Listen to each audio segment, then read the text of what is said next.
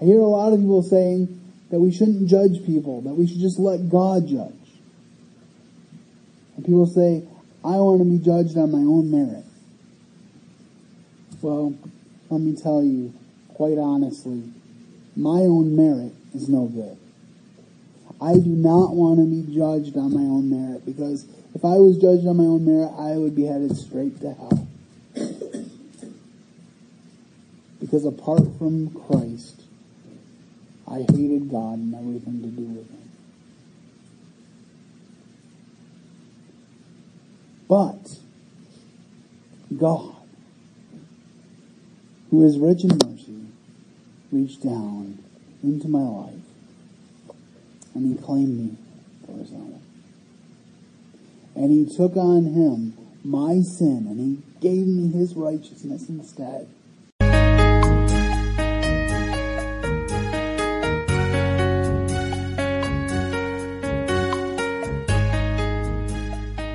The name of my sermon today is The Facts of Life. And so we're going to talk about different aspects of life from a biblical perspective. So if you are taking notes, that is the title, The Facts of Life. And I want to start with an introduction, which includes part of the beginning of the Declaration of Independence. We just had the 4th of July and celebrated the 246th birthday of America as a nation. And just shortly before that, we saw the overturn of the Roe versus Wade decision, which allowed for states to now take their own unique positions on the issue of abortion and of life. And as I've seen Christians and non-Christians alike grapple with this issue, the one thing that I have thought about repeatedly is that we don't often have the correct view of life from God's perspective. So what I'm attempting to do this morning is to look at 4 different points that God has to tell us about life.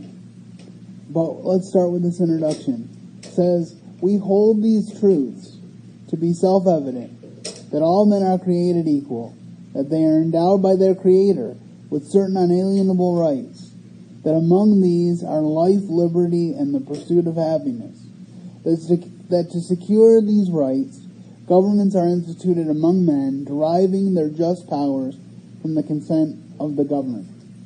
And I think it's very important for people to know the contents of our founding documents, because there's a lot of people that argue about whether something is constitutional or not, or whether the founders would have approved of something or not without knowing what the founders actually thought. And I want to draw your attention to this line. We hold these truths to be self-evident, meaning they don't need to be explained because we can see them. That all men are created equal and they are endowed by their Creator with certain unalienable rights. A lot of times we think about the rights that we have and the laws that we pass is that our government grants us rights. And it was the position of the founding fathers that no, our Creator gave us these rights, and it's our job as the founders of this country to make sure that we give the citizens the freedom to exercise these rights. So I think that's a good jumping off point for our discussion today. Our first point is life comes from the hand of God. Let's read from Genesis chapter 2, verse 7. And I want you to notice a couple different things. If you read through the whole first chapter of Genesis and on to this part of the second chapter of Genesis, you find that God, throughout the creation story, He speaks something into existence and it becomes the thing. He says, let the waters come, and the waters came. He said, divide the land from the sea, and the land was divided. He said, let the plants grow, and the plants grew immediately. He said, let the beasts crawl all over the earth, and the beasts came up. But it's only in the case of mankind, where it says in Genesis chapter 2, verse 7, and the Lord God formed man of the dust of the ground, and breathed into his nostrils the breath of life, and man became a living soul. So I want you to notice here that God formed us from the dust of the ground. Everything else in creation was spoken into existence, but God said, no, speaking this into existence is not enough. He said in Genesis 1:27, let us make man in our own image after our likeness. We're going to look at that cross-reference in just a moment.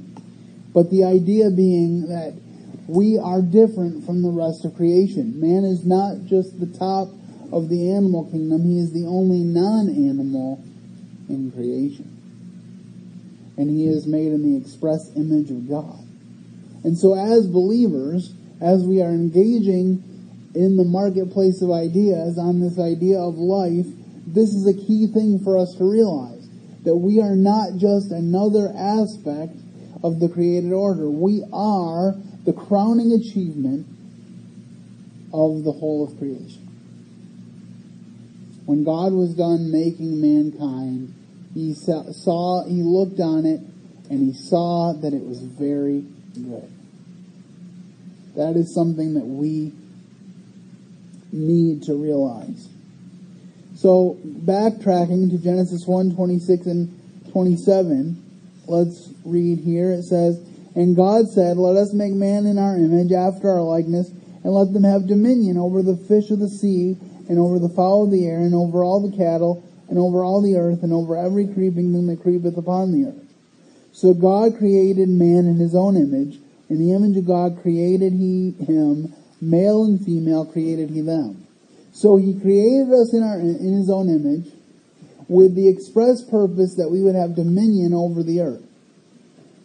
We're in a place in our culture today where people often worship the creation over the Creator. They say, save the baby whales, which if the whales are endangered, yes, we should do whatever we can to help the whales. But a lot of the time, the people that say save the baby whales say kill the baby humans. And that's just wrong. We are to have dominion over the earth. We are to be in charge of the animals. We are to use them for God's glory, but they are not on the level with humankind. And then it says in the end of this passage that he created us male and female. Men and women are divine aspects of God's creativity. And when we say that we are neither man nor woman, or when we say something else outside of the created order that God laid down, we are criticizing the creator of all mankind. We are saying, God, you made a mistake.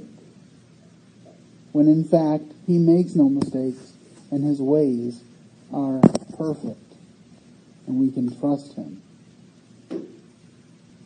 If someone could look up for me, if you have your Bible with you, Psalm 139, 13 and 14.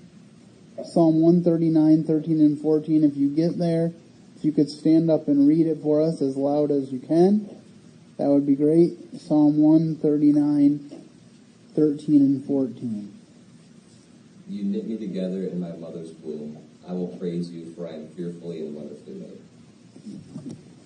So, the psalmist is saying here, I know that you knit me together in my mother's womb.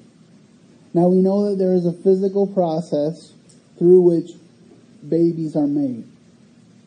But ultimately, God is the one who puts the baby together. He is the one that authors the DNA that is that child. And that child grows from one cell to many cells and continues to grow and develop through the 9 months of pregnancy, Lord willing, and then is born and begins life here on earth. But it doesn't start out as something and then become human. It's human from the very outset of life. And I think it's important for us as believers to have that view and to be able to articulate it well to those who we love. A great masterpiece of literature, which shows in a most fascinating way how many things a man can contrive and put together, and how many useful and how many useful articles he can manufacture, even though never trained to do it, is Defoe's tale of the shipwrecked Crusoe. So we're talking about Robinson Crusoe. He made his house his clothes, he grew and prepared his own grain for food, and slew his own meat. He arrived at length at a state of affluence and luxury which every real boy has envied, and all that was the work of one poor, untrained, shipwrecked man. But Robinson Crusoe created nothing. Without the raw material, he would have died. Christian doctrine tells a man that with all his intelligence and cunning, he could not have made the earth on which he lives, not to speak of himself. That there is an almighty, though invisible God who has made him and his world is a truth that at once commands itself to the conscience of man. There is that in man, however, he may play with ideas, which says the moment this truth is presented to him, that is true, that is as it ought to be, as it must be. It is he that has made us, and not we ourselves. Psalm 100, verse 3. So we see in this illustration once again, as much ingenuity as man has, and we have seen like rises in technology like none other in my lifetime. I always joke with people, but it's really true, that I got through college online on dial-up. I had a second phone line in my bedroom so that I could be on the internet all day long, and I did my college work online before it was cool, and was actually a pioneer for the last college that I graduated from, because I was the only one who was emailing my assignments in and not sending them via snail mail. And then like a year after I graduated, they opened that up to all students, and so I really feel like a pioneer with that. But all that to say, technology's come a long way from there. When my brother complains that our Wi-Fi is slow, I just remind him of my college years, and then he still complains, but at least it gives him some context. So, but this is just to say, life is beautiful. As the crowning jewel of creation, we should rejoice every time a baby is born. It should not be a cause for consternation. It should not be considered an inconvenience or a commodity.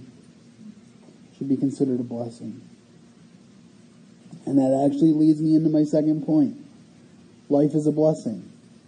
Psalm 127, 3 through 5.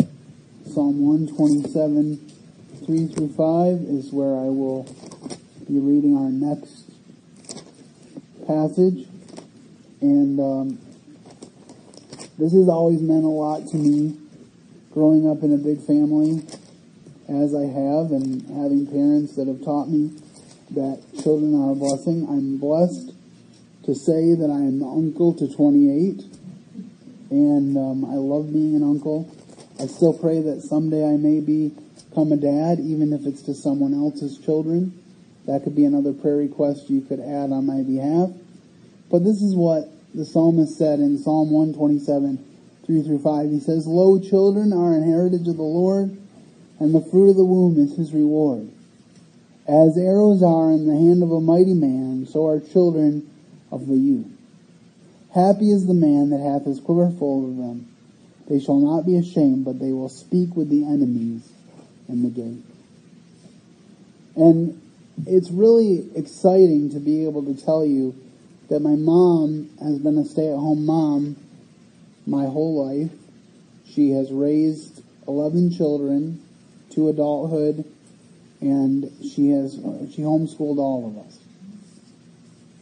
But her influence is huge, because every time she sends one of us out into the world, we have an opportunity to impact others for Christ, and it's largely because of the influence of our mother. I'm here today because my mother led me to a personal relationship with Jesus Christ. And so, in effect, my ministry is her ministry. So, please don't let anybody downplay the ministry that a mother can have. Again, this is something that I think our culture needs to grasp. We're thinking about the wrong things. We're so individualistic in our culture that we think that the removal of abortion as a viable option in our society is so insidious upon us, instead of seeing life for the blessing that it is. Because that's what the Bible teaches us. If somebody could look at Genesis chapter 20, verses 17 and 18. Genesis 20, 17 and 18. If someone gets there, again, if you could stand up and read it for us, I would really appreciate it. So Abraham prayed unto God, and God healed Abimelech and his wife and his naked servants and their dear children. So the Lord had closed up all the rooms of the house of Abimelech, because of Sarah Abraham's wife. So, for context, Abram is going into Egypt, and he says, "You are a very pretty woman." That's the Andrew Gomison paraphrase, but he basically says, "You are a very pretty woman. If they know that you're my wife, they will steal you from me and they'll kill me so they can have you." So he says, rather than that happening so that I can save my skin, which is not a very good character quality to have as a man, because as a man you should be protecting your wife. But he says, lie and say you're my sister. Now, it was only a half lie, because she was his half-sister, but it was still a lie. So he says, lie and say you're my sister. Well, then what happens? Then the Pharaoh, Abimelech, takes her into his harem, and his intention is to eventually make her his wife. But God causes Abimelech not to touch her, but he causes something else to happen too. He causes barrenness throughout the whole household of Abimelech. So in this passage we see that barrenness is considered a curse, because the fruitful womb, as we read in Psalm 127, is considered a blessing. And I think a lot of times, even within our churches, we have those things turned around. And so we need to make sure that we are viewing children as a blessing.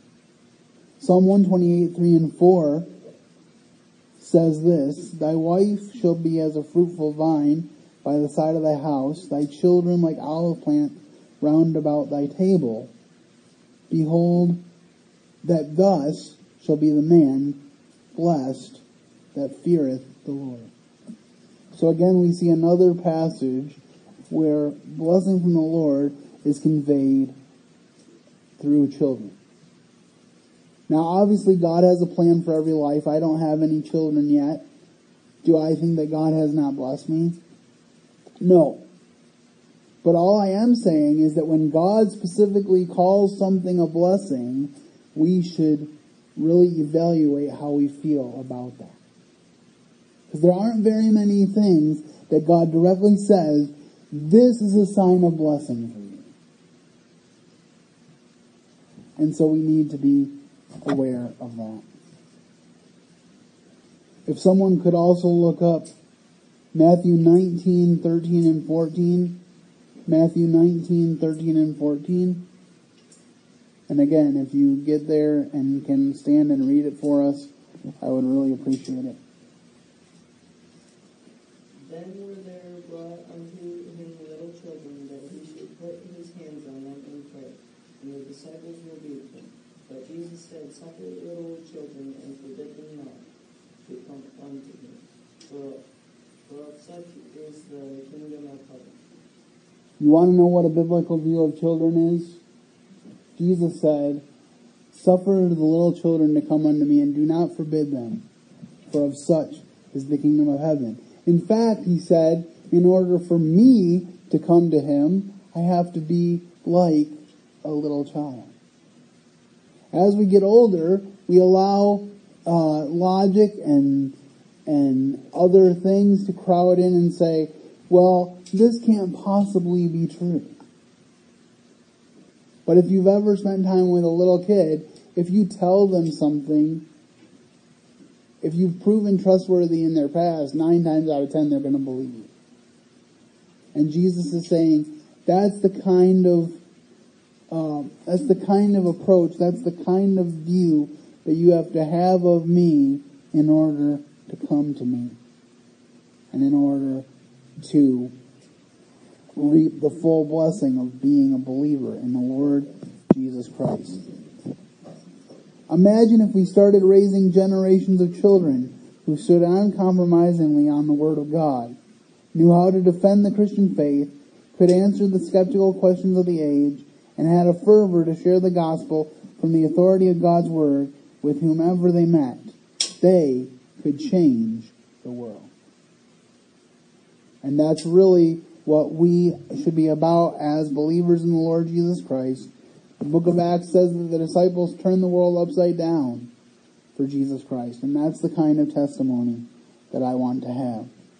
So we've seen here that so far that life comes from the hand of God. We've seen that life is a blessing.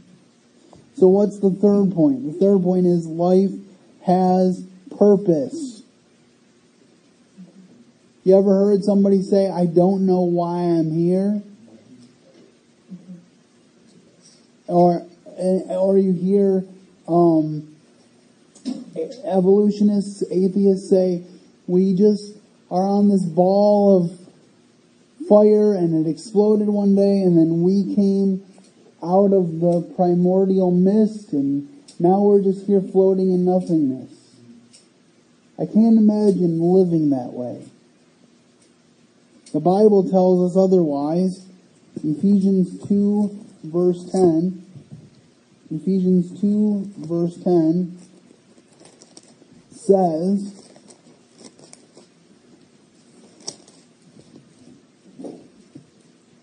after explaining the fact that we are saved by grace through faith, Paul says, for we are his workmanship, created in Christ Jesus unto good works, which God hath before ordained that we should walk in them. Now I ask you, would you rather wake up and believe that you came from nothing, that you're going to nothing, and that you have no purpose for why you are here? Or would you rather wake up knowing that the Creator of the universe has a plan for you and has works that He wants you to do as His created being? I know life can be a struggle. Some days I don't want to get out of bed.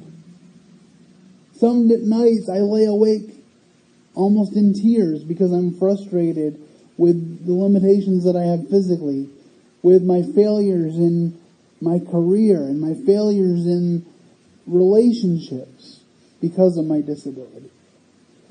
Those things sometimes tear me up inside, but ultimately I know that I have a purpose in my life, that there was a purpose for the fact that even though I was supposed to be born in August of 1979, God called me to come in May of 1979.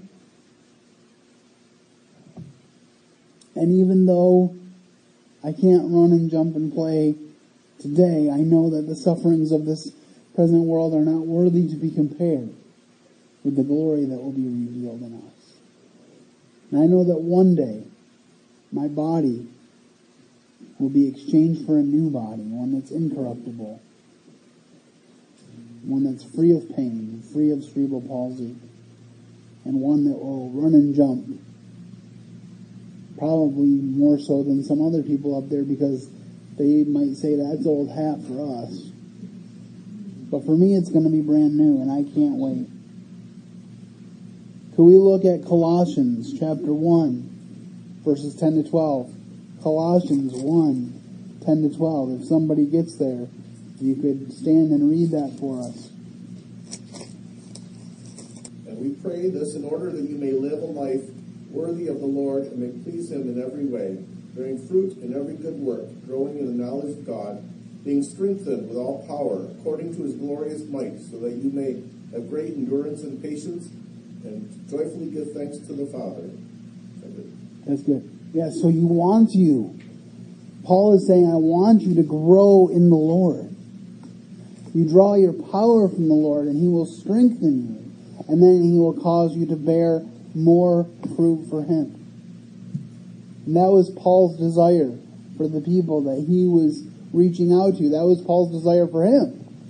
Remember, in one of his epistles, he says, please pray that God would give me more boldness to share. Now, if you're thinking about bold people in the New Testament, Paul shoots right to the top of the list. And yet this bold guy who preaches Christ wherever he goes, even in a Roman jail cell, by the way, when he's writing the book of Philippians, because he says at the end of the book of Philippians, the saints of Caesar's household greet you. He still prayed for more boldness. That humbles me and reminds me that if God used Paul, He can use me as well. John chapter 10, verses 9 and 10. John 10, 9 and 10, if we could turn there next. Again, if somebody can find it, that would be great. I'm actually there, so I will go ahead and read it. I am the door. By me, if any man enter in, he shall be saved, and shall go in and out and find pasture. The thief cometh not, but for to steal, to kill, and to destroy. I am come, that they might have life, and that they might have it more abundantly. So we have here this passage where Jesus is saying, if you want to know how to get to heaven, I am the door. If you go through me, you will find pasture. You will be fed. He compares us to sheep because we need help. There was one passage in the elsewhere in the Gospels where he looked on the people and he mourned for them because they were scattered as sheep having no shepherd. And then he talks about the thief coming to steal, kill, and to destroy. The devil's having a field day right now with people who hate human life, who want abortion to thrive. Because he hates you. Why does he hate you? Because you're made in the image of the God that he rebelled against in Isaiah chapter 14. When he said, I will ascend above the Most High. I will be like the Most High God. If you read that passage, it says, I, over and over again. I. What's the center letter of sin? I. Because when we turn our lives over to Christ, it's not about us anymore. It's about serving others. There was a gentleman by the name of Gale Sayers who played running back for the Chicago Bears. And I don't know if he was a genuine born-again believer, but I thought it was interesting that his book was called I Am Third. Because the idea was to put God first and put others before yourself and then put yourself third. And Paul said in Philippians, let each esteem other better than themselves. If we all walked through life with the idea of how can I make others do better today, how can I make others feel better today, man, this would be a perfect place to live.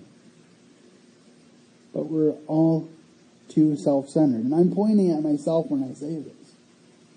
Because goodness knows I've been self-centered a time or 2 or 300.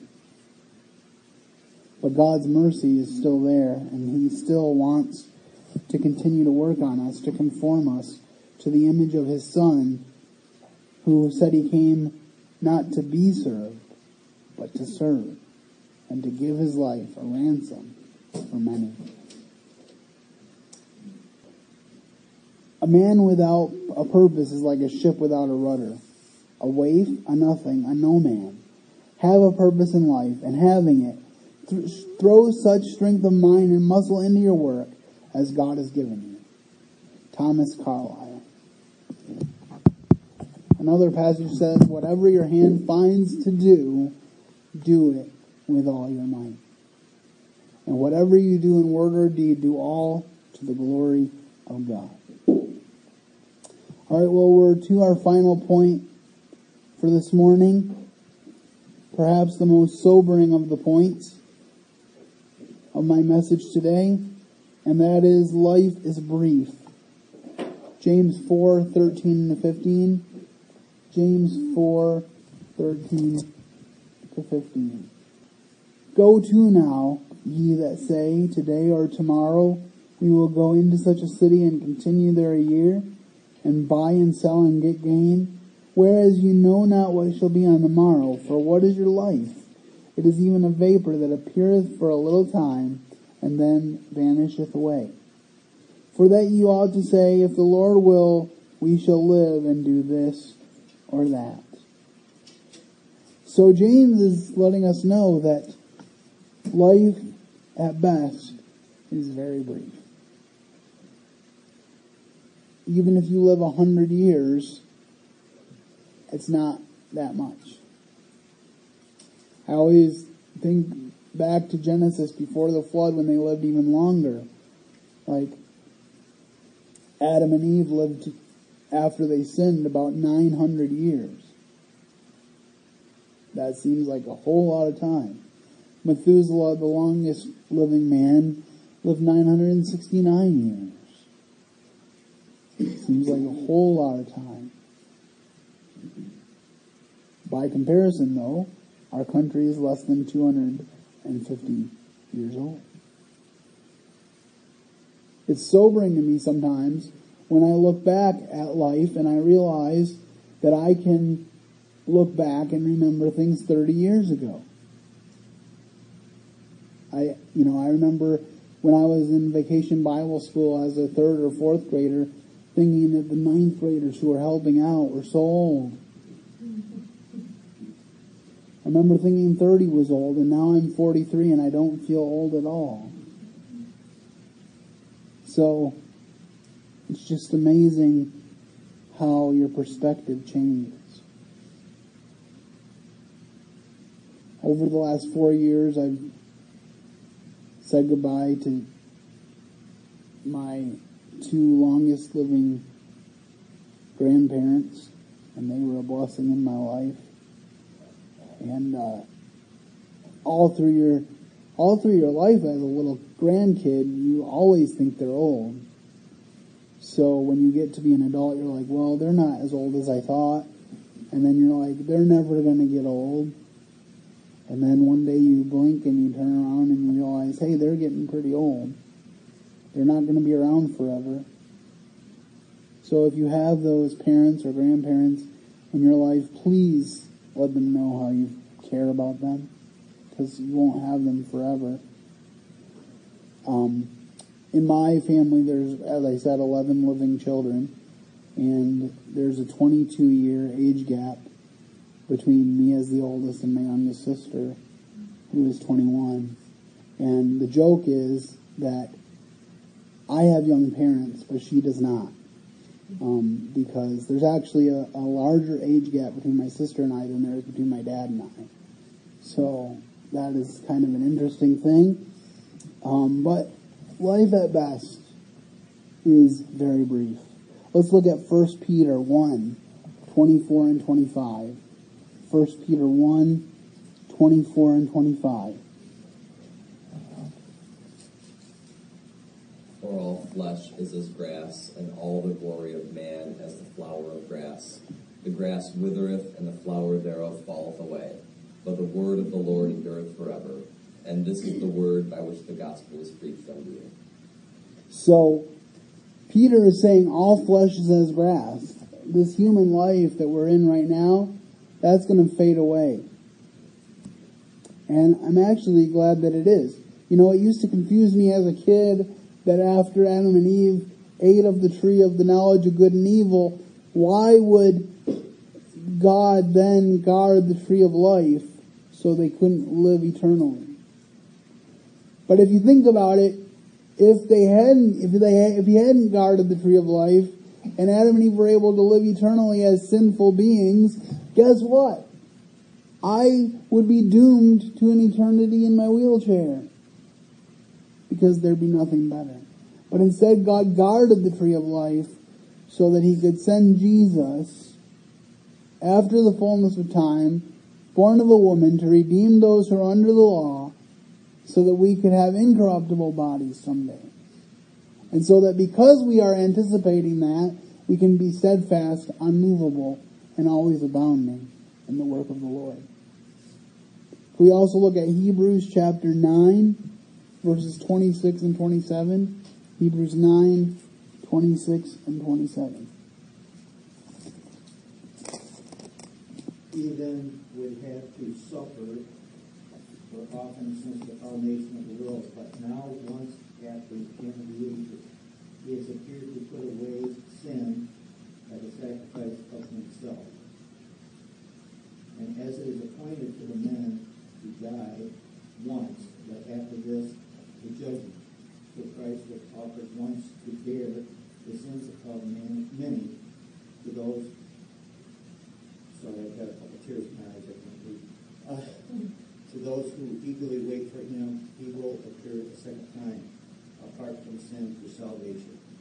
So we see in this passage that Jesus came as a once-for-all sacrifice, as a replacement for the sacrifice that happened once a year at the Day of Atonement by the high priest that had to atone for their own sins and then enter for the sins of the people. But they had to do it year after year because it wasn't sufficient to do enough. But then Jesus did it once for all. And I hadn't included verse 28 in my notes, but go ahead and add that to the notes because I think it's an important completed thought. Because it's appointed unto man once to die, and after this to the judgment. But then Jesus was offered to bear the sins of many, and unto them that look for him, he shall appear a second time without sin unto salvation. See, I was saved right before I turned 5 when I trusted Jesus to pass me from death to life. I'm being saved because I'm being sanctified and being conformed more to the image of his Son every day, Lord willing. But I will be saved permanently when he comes again and sets the earth right. The Bible says there will be a new heaven and a new earth. The Bible says that all creation groans for the end of time. Creation feels the pain of sin. Why do trees die? Why do leaves fall? Sin.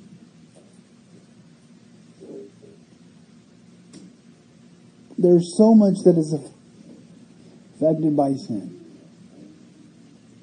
The life expectancy of man dropped exponentially after the flood.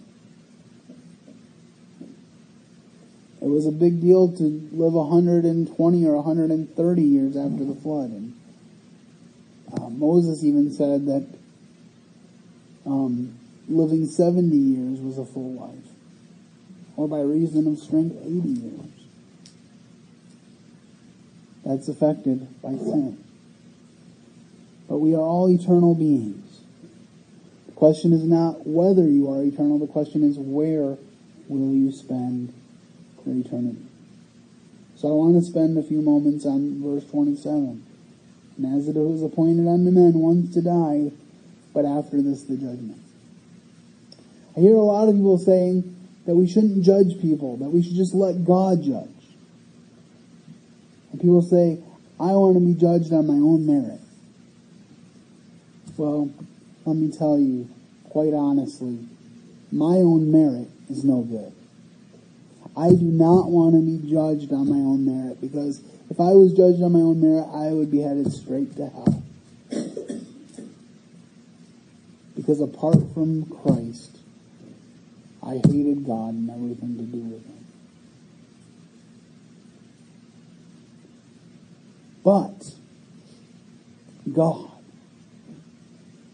who is rich in mercy, reached down into my life and he claimed me for his own. And he took on him my sin, and he gave me his righteousness instead. So sure, if you want to be judged on your own merit, then go right ahead. But I challenge you to look at the 10 Commandments and to tell me with a straight face that you've kept every single one of them. Because the reality is, none of us have. And when you take it to the New Testament level of your thoughts, even above your deeds, it gets even worse. Because the Bible tells me that if I hate my brother, I've murdered him. If I've looked on a woman with lust in my heart, I've committed adultery with her already. This is what Jesus was saying to these Pharisees. He said to the disciples, unless your righteousness exceeds those of the scribes and Pharisees, you'll never get into heaven. So what do I do if my righteousness can't get that far? I trust the righteousness of the one who never did anything wrong, in whose mouth was no guile, who left us an example that we should follow in his steps. And when I do that, and God looks at me, he doesn't look at me through the lens of who I am. He looks at me through the lens of who Jesus is, because according to Colossians, my life is hid with Christ in God. And that's amazing, amazing security.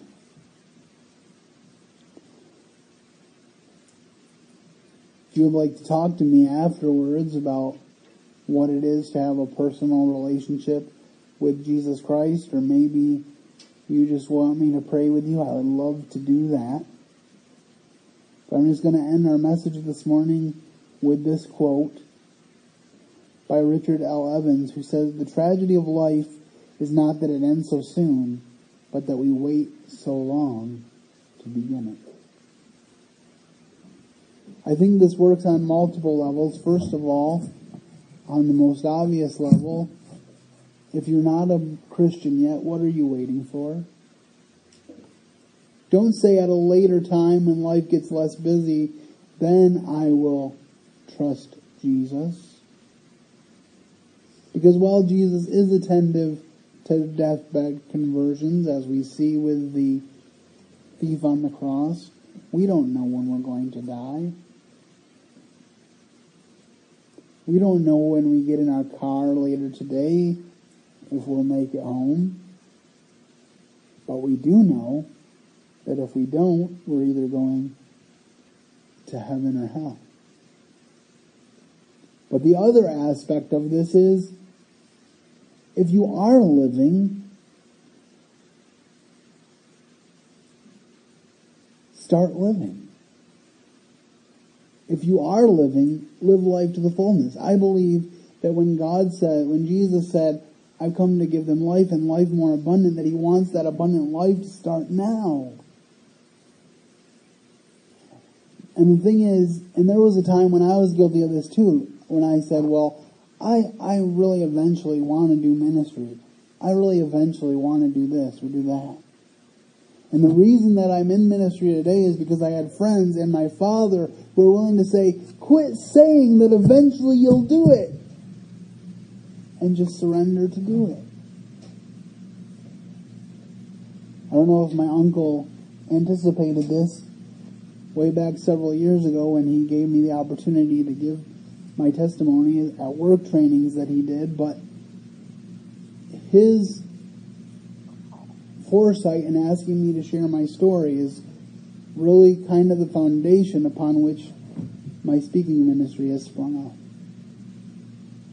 So I'm so thankful for the many people that have contributed to my ministry. We're co-laborers in the gospel. It's not about me. It's about Jesus.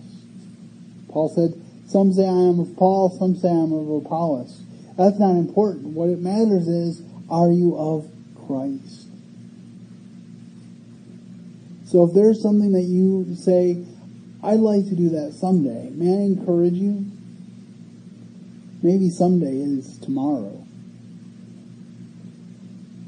And maybe you need to get started with it today, because as the old saying goes, the journey of 1,000 miles begins with the first step. So I hope that these points will stick with you and give you frames of thought and study. So just to review it as we end, and then we'll close in prayer. We learned that life came from the very hand of God.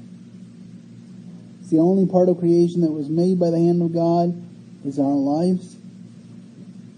Life is a blessing. Life has purpose. And life is brief. And of course, if you study life in the Bible, you could probably find some other important things about life that God wants us to know.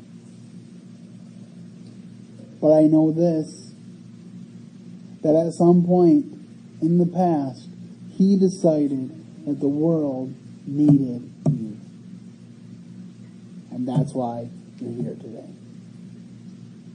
Let's pray. Heavenly Father, we thank you for the opportunity to spend these few moments in your word. Lord, we pray that you would bless it to our hearts and minds and our souls. Lord, I pray that you would be with each individual here today, that they would be convicted where they need to be convicted, that they would be encouraged where they need to be encouraged, that we would leave here better people than when we came. Now I pray that you would give your peace and blessing to each person here. Again, bless Pastor Shane as he comes home, and we just thank you for any visitors who are here today. We know that they are not here by accident, and we praise you for this. And I also pray, Lord, that if there be anyone here that has not surrendered to you, that today would be that day. In Jesus' precious name, amen.